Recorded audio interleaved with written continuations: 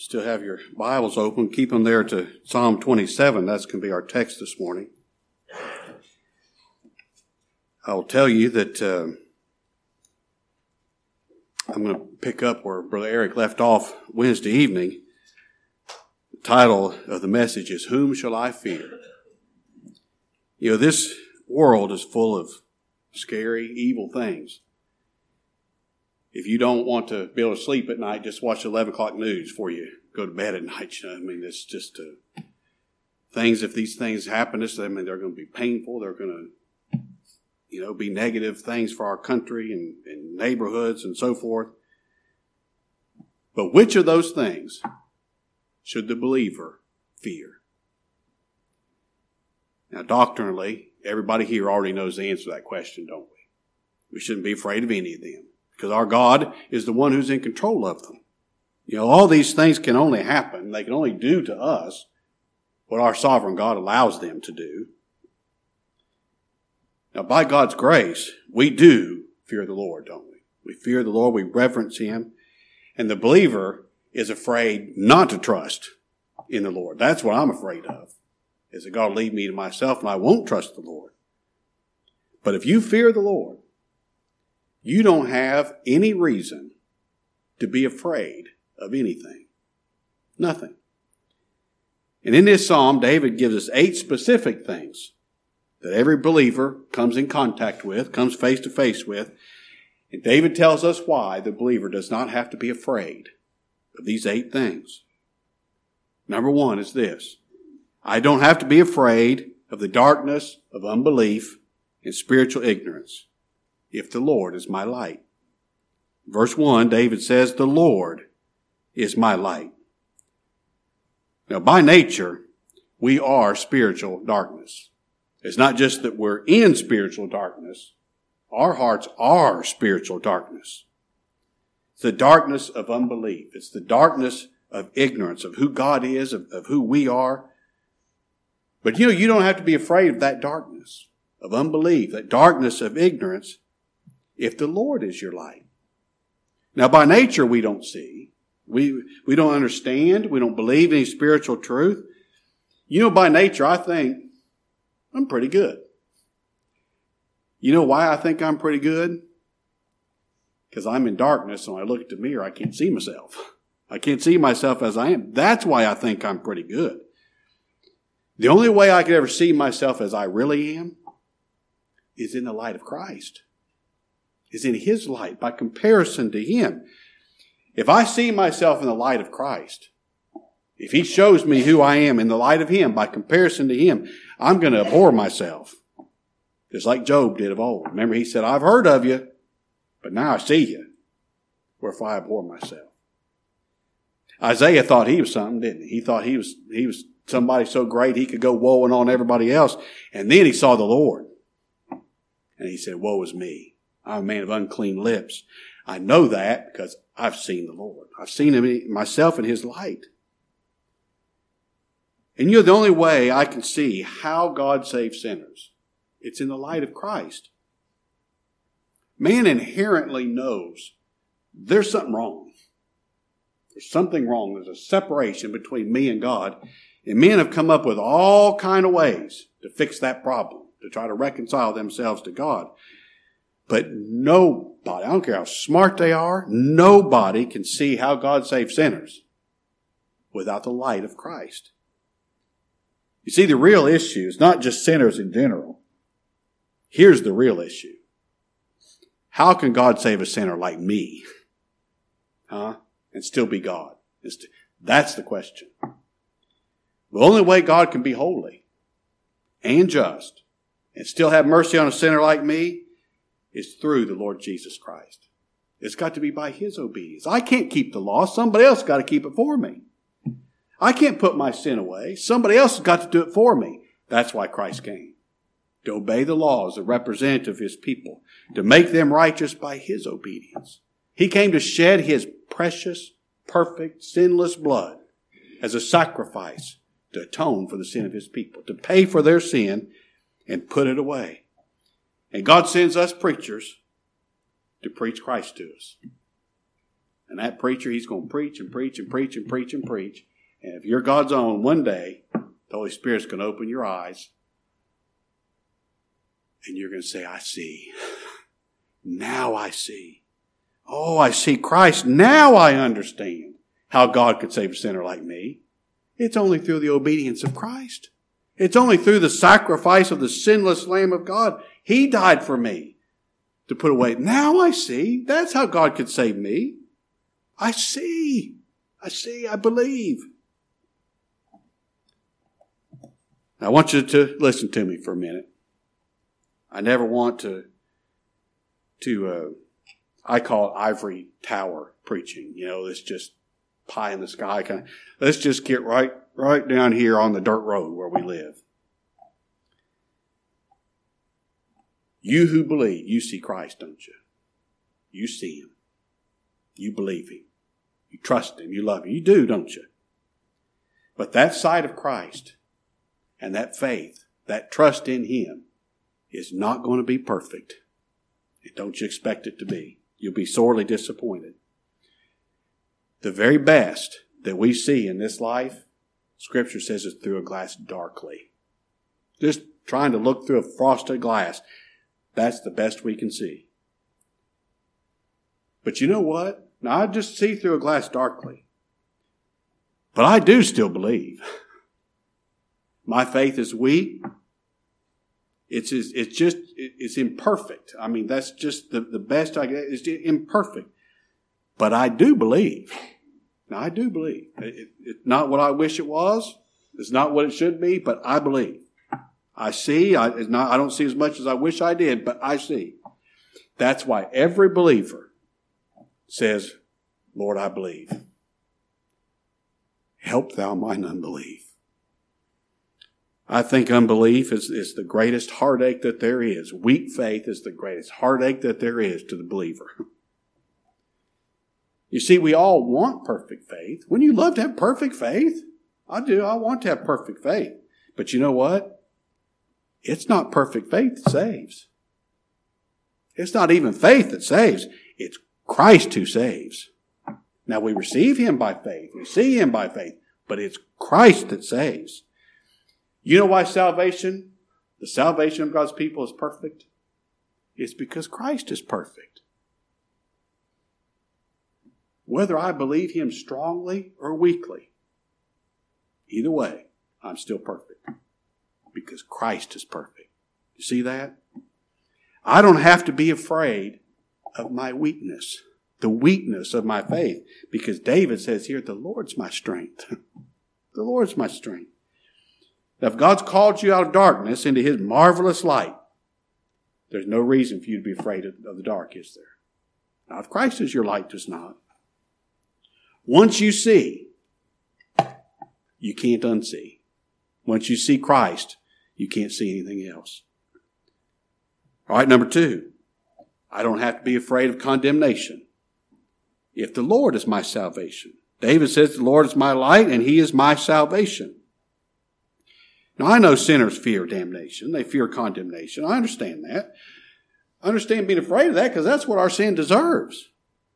A holy God must punish sin. It's only right that He does. I understand that. But if Christ is my Savior, I don't have to be afraid of that condemnation because my salvation in Christ is perfect. And notice here David says the Lord Jehovah is my salvation. It's not just that Christ has saved me, although He has. What he's saying is Christ is my salvation. Salvation is a person. Salvation is knowing and trusting a person. It's union with a person. It's not knowing all the right facts. It's loving a person. It's trusting a person. Now, if I know Him, I've got nothing to fear. Now, I should fear if I've got to work out my own salvation by my own works. If I got to be religious enough, if I got to keep the law well enough, if I've got to be moral enough, then in order for God to accept me, I should be afraid. Because that's a sham. Now, you know it and I know it too. That's a sham. Just religious people are afraid to admit it. But if Christ obeyed the law for me, I don't have fear because his obedience is perfect. If Christ shed his blood to atone for my sin, then my sin's gone, my debt's paid, he's cleansed my soul in his precious sin-atoning blood. And if I trust Christ, I don't have anything to fear because my salvation is the person who came to this earth in my flesh. He came to obey the law for me. He came to suffer and die to put my sin away. He died. They took a dead body down from that tree, and 3 days later he came out of the tomb. He rose from the grave. And you know where that person is now? At the right hand of God, ruling and reigning to ensure my salvation. See, if I know that person, if I trust that person, I've got nothing to fear, do I? Number 3, I don't have to be afraid of death if Christ is my life.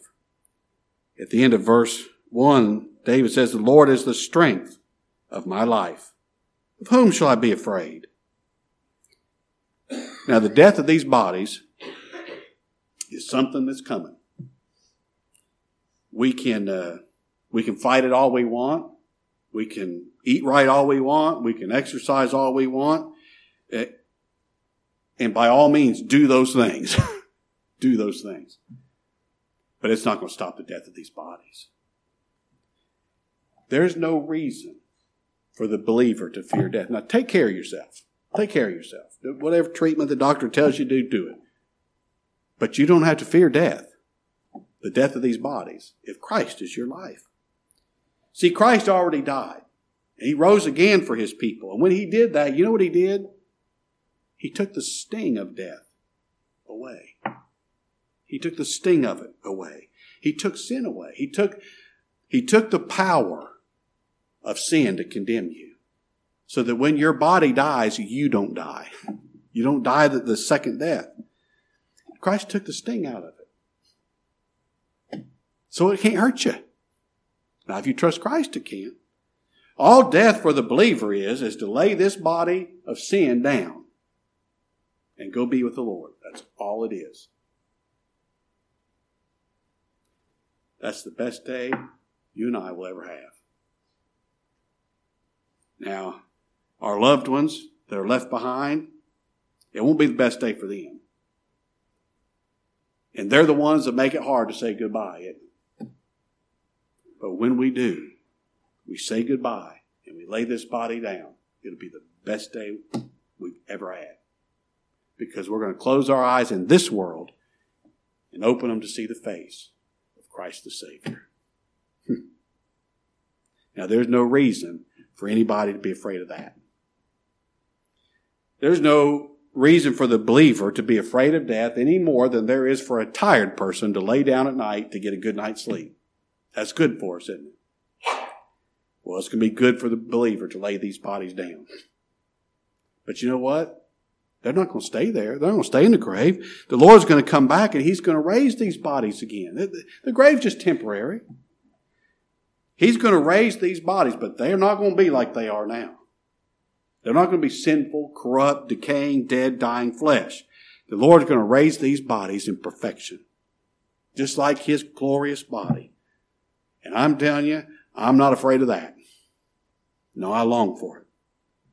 Because John tells us, when he shall appear, we shall be like him, for we shall see him as he is. Now, there's no fear in that, is there?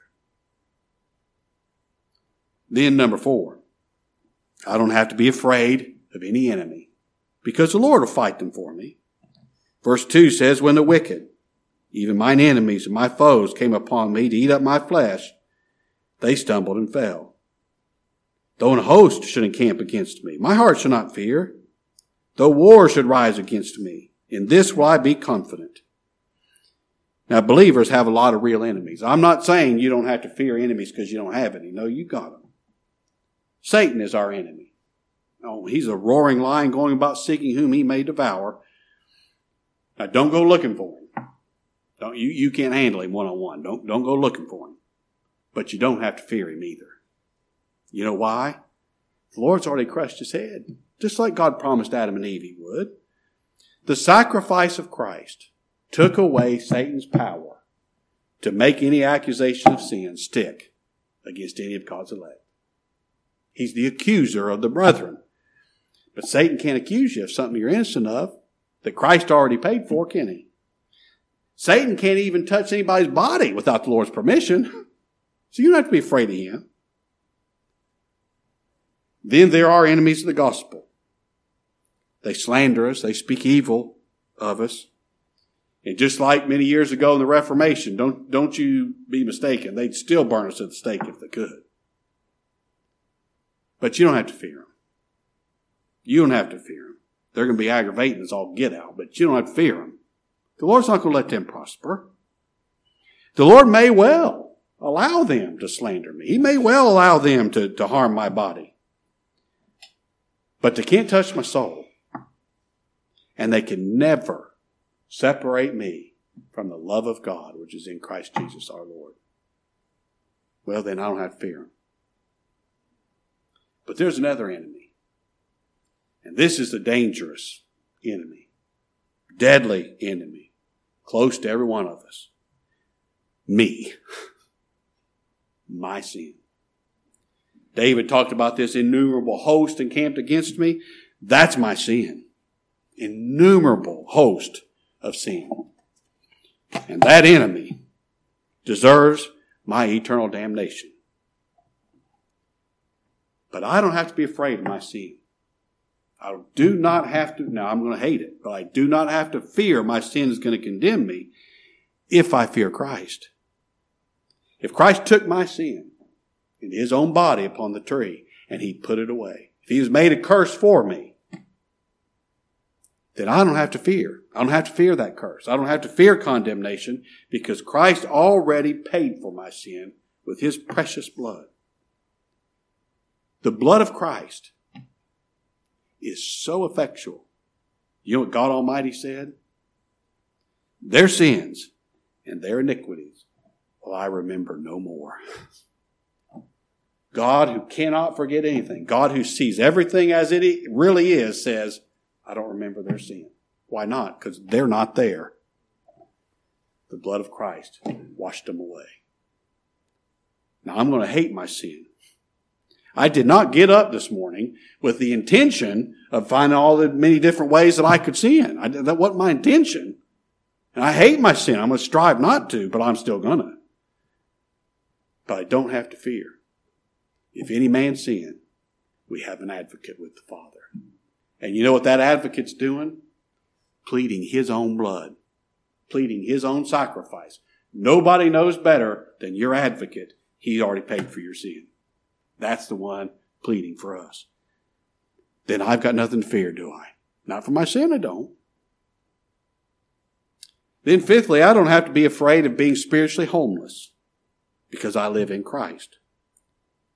Verse 4, David says, one thing have I desired of the Lord, that will I seek after, that I may dwell in the house of the Lord all the days of my life, to behold the beauty of the Lord and to inquire in his temple.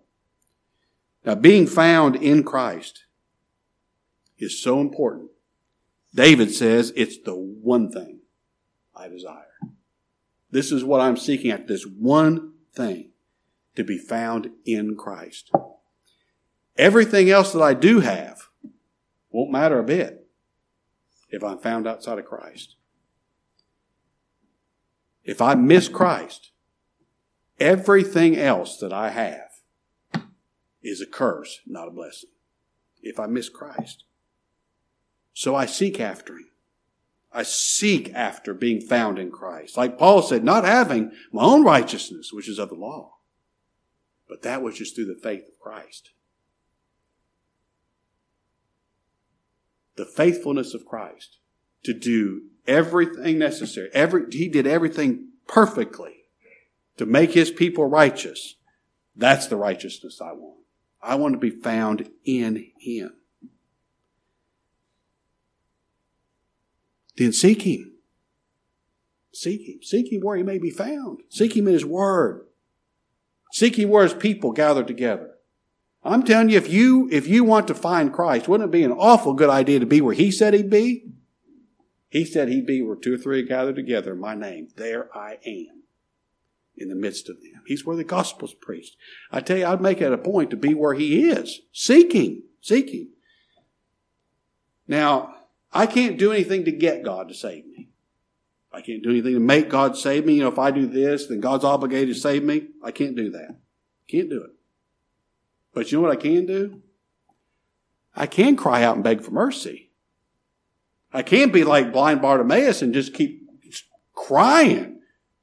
Jesus, thou son of David, have mercy on me. And if somebody tries to shush me up, I'm going to yell it even louder.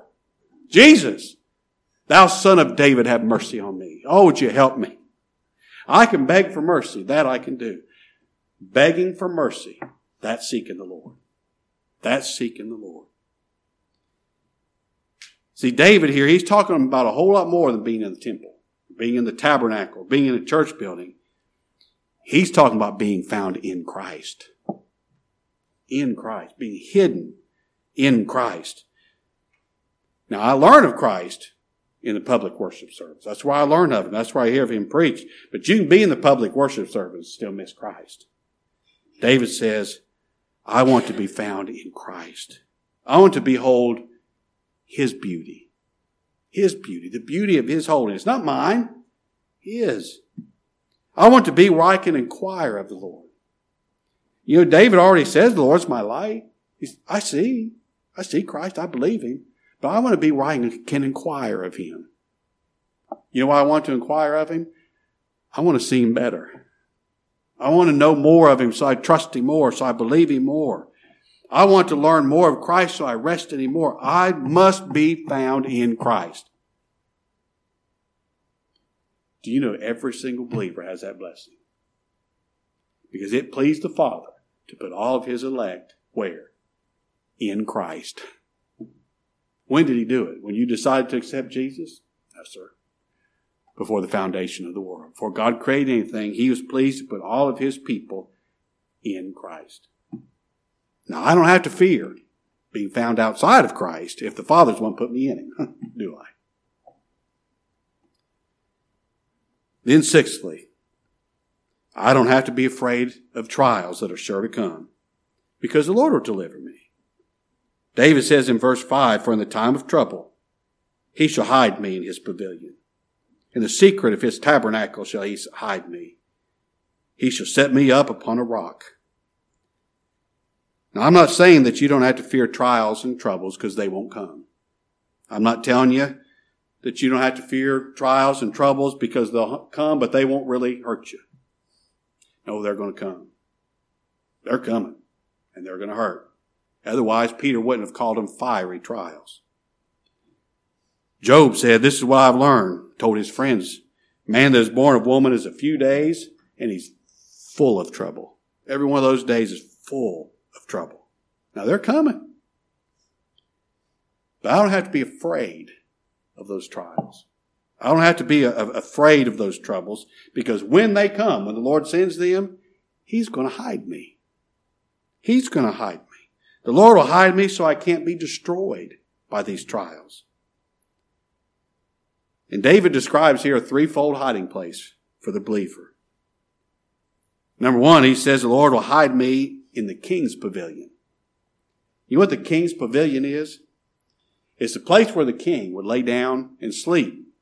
And his best soldiers, his most valiant soldiers, armed to the teeth, would stand around that bed where the king was sleeping, all with their back to the king, facing out. So they'd see any trouble that's coming after the king. King, you just lay here and rest. You don't have to worry about one thing. If it comes, we'll take care of it long before it ever gets to you. That's the king's pavilion. The believer is hidden in Christ the King. In Christ the King. I'm telling you, if you're in Christ, nothing can touch you there because nothing can harm Christ. Nothing can touch him. Then David says he's going to hide me in the sacrifice of Christ. When he talks about the secret of his tabernacle. You know what he's talking about? The Holy of Holies. That place, only the high priest ever saw it. He went in there once a year, not without blood, And he sprinkled blood on that mercy seat. That's a secret of God's tabernacle. It's the sacrifice of Christ. Now, like I said, you can just bank on it. Trials and troubles are coming. If you belong to God, if you trust Him, trials and troubles are coming. But I don't have to be afraid of what they'll do to me. Because I'm resting in Christ, my sacrifice. Covered in His blood. And if I'm covered in the blood of Christ, the wrath of God Himself can't touch me. Because He's already poured out His wrath upon my substitute. Now, if God's justice can't get to me, nothing else can either, can it? So I don't have to be afraid of those things. Thirdly, David says He'll hide me on the rock Christ Jesus. Now the tempest, I mean a tempest of trials, the storms, the strong storms, the fierce trials of this life would sweep us away. I mean in a heartbeat they'd sweep us away. Unless our feet are founded upon a rock. The rock, Christ Jesus. If God's planted our feet on Christ, if you're trusting Christ and Christ on you're planted on Him, you can't be moved by anything. David said in Psalm 62, He only is my rock and my salvation. He is my defense. I shall not be moved. David, how can you be so sure?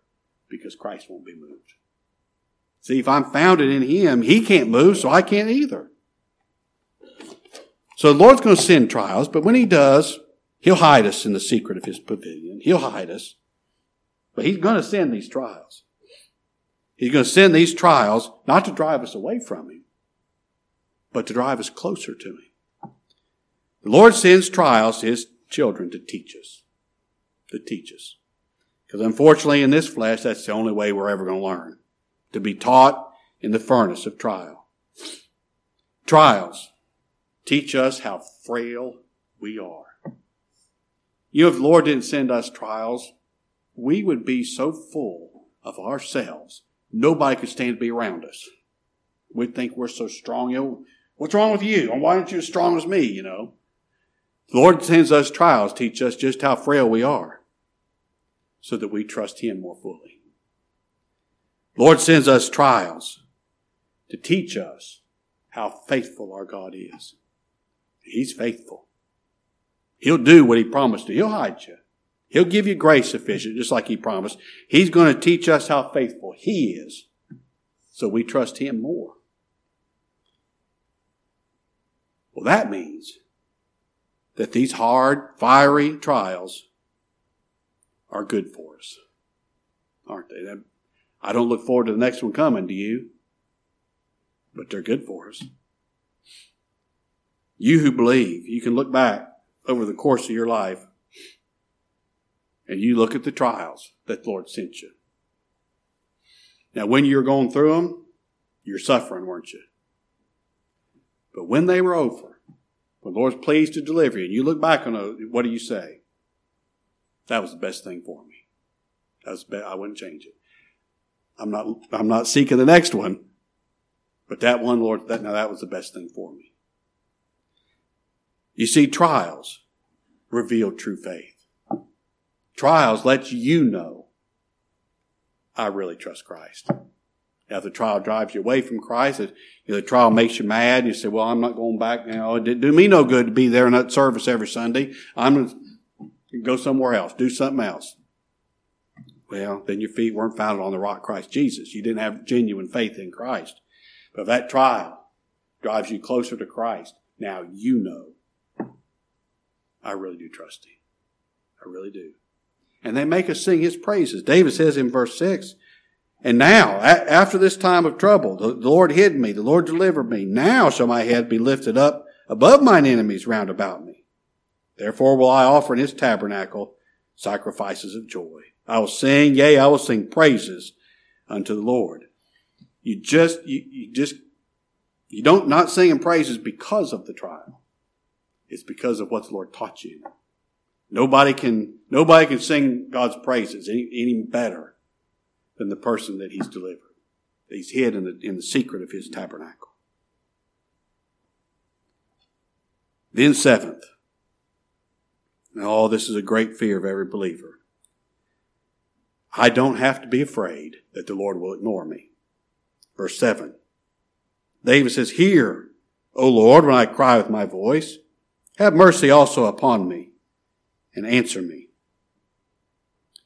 Every believer can understand David's cry here, can't we? Lord, have mercy on me. Lord, hear me when I cry. And David's not crying, Lord, hear me because I did something good. So, I deserve for you to hear me. I haven't, it's not like, well, I haven't done anything to deserve, you not hearing my cry. Lord, hear me because you're merciful. Lord, hear me because you hear the cries of guilty, helpless sinners. Lord, hear me in your mercy. Hear me for Christ's sake. My constant cry to God is for mercy. Mercy and forgiveness. And I'll tell you a real good reason to keep crying for mercy and keep crying for forgiveness is because that's what the Lord told us to do. Verse 8, when thou saidst, seek ye my face, my heart said unto thee, thy face, Lord, will I seek. Lord, I'm seeking you because you said. I'm seeking you because you said, you told me to seek your face. If you would plead with God, plead his word. Plead his own promises back to him. Because God's not going to allow one word of this book to fall. Plead his promise back to him. He'll keep his promise. A number of years ago, our 25th wedding anniversary, Janet and I took a cruise. And we were coming back from dinner one night down the hall of that ship. And there was a mother and her little boy behind us. He's 3-4 years old. And they're walking down the hall. Boy, was happy. And he said, when are we going to go to Nana's room? And she said, we're not, you could tell. This one been with this 4-year-old. She's tired. And she said, we're not going to Nana's room. We're going to go back to our room, lay down for a minute. And this kid started sobbing. And he said, but you said, if I ate good, we'd go to Nana's room after dinner. And I thought, what you going to do now? And she sighed and turned around and went to Nana's room. Because that's what she promised him. Oh, how much more our God. Do you need mercy from our God? Lord, you promised you would have mercy on the guilty. Lord, you promised your mercy endureth forever. Lord, you promised if I seek you with all my heart, I'll find you. Lord, you promised. I tell you what, you plead his promise, he'll give it to you. He won't be like that mother. He'll do it gladly. He'll do it gladly. Lord, I'm seeking you, and I'm counting on you to keep your promise. That's a plea that the Lord will answer. And you keep crying it till he does. I promise you on the authority of this book, you'll find him. You'll find him. Number 8, if I fear the Lord, I don't have to fear being left alone. Verse 9, hide not thy face far from me. Put not thy servant away in anger. Thou hast been my help. Leave me not, neither forsake me, O God of my salvation. Lord, don't forsake me. Isn't that a great fear of yours? Lord will finally forsake you and leave you on your own. Remember last week, in Psalm 22, we looked at this. You know why the Lord will never leave nor forsake his people? Because our Savior cried from the cross, my God, why hast thou forsaken me? If the Father forsook Christ, your substitute at Calvary, he'll never leave you or forsake you.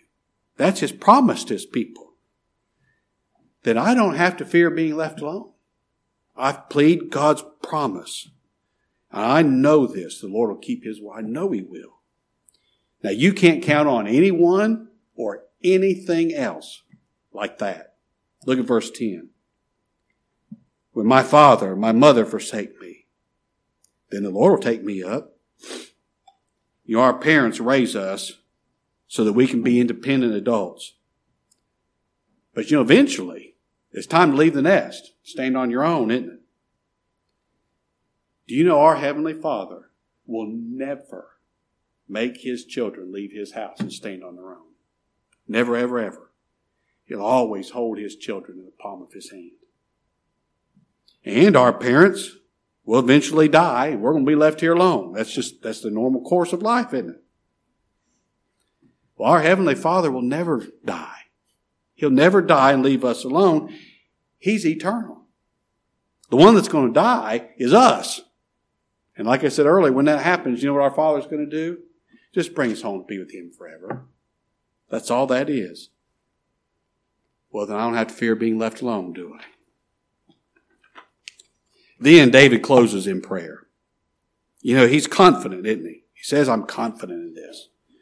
But confidence in Christ does not make us presume on the Lord's mercy. Absolute confidence in Christ. You know what that does? It makes us pray. That's what David says in verse 11. Lord, teach me thy way, O Lord. Lead me in a plain path because of mine enemies. Deliver me not over into the will of mine enemies, for false witnesses are risen up against me, and such as breathe out cruelty. David says, Lord, teach me your way. Teach me Christ the way. He's the way. Teach me Him. Lord, teach me Christ so I'll fear Him. Teach me the Christ who's the way of salvation, the way of righteousness, the way of forgiveness, the way of deliverance from all my fears. Teach me Christ so I trust Him alone. And Lord, lead me. Lead me in a plain, well-marked path. I'm just a dumb sheep. I'll wander off shores of the world. Lord, lead me. Don't just teach me what to do and then leave me alone to do it. Lord, teach me and then lead me. Lead me so I don't go off in the wrong direction.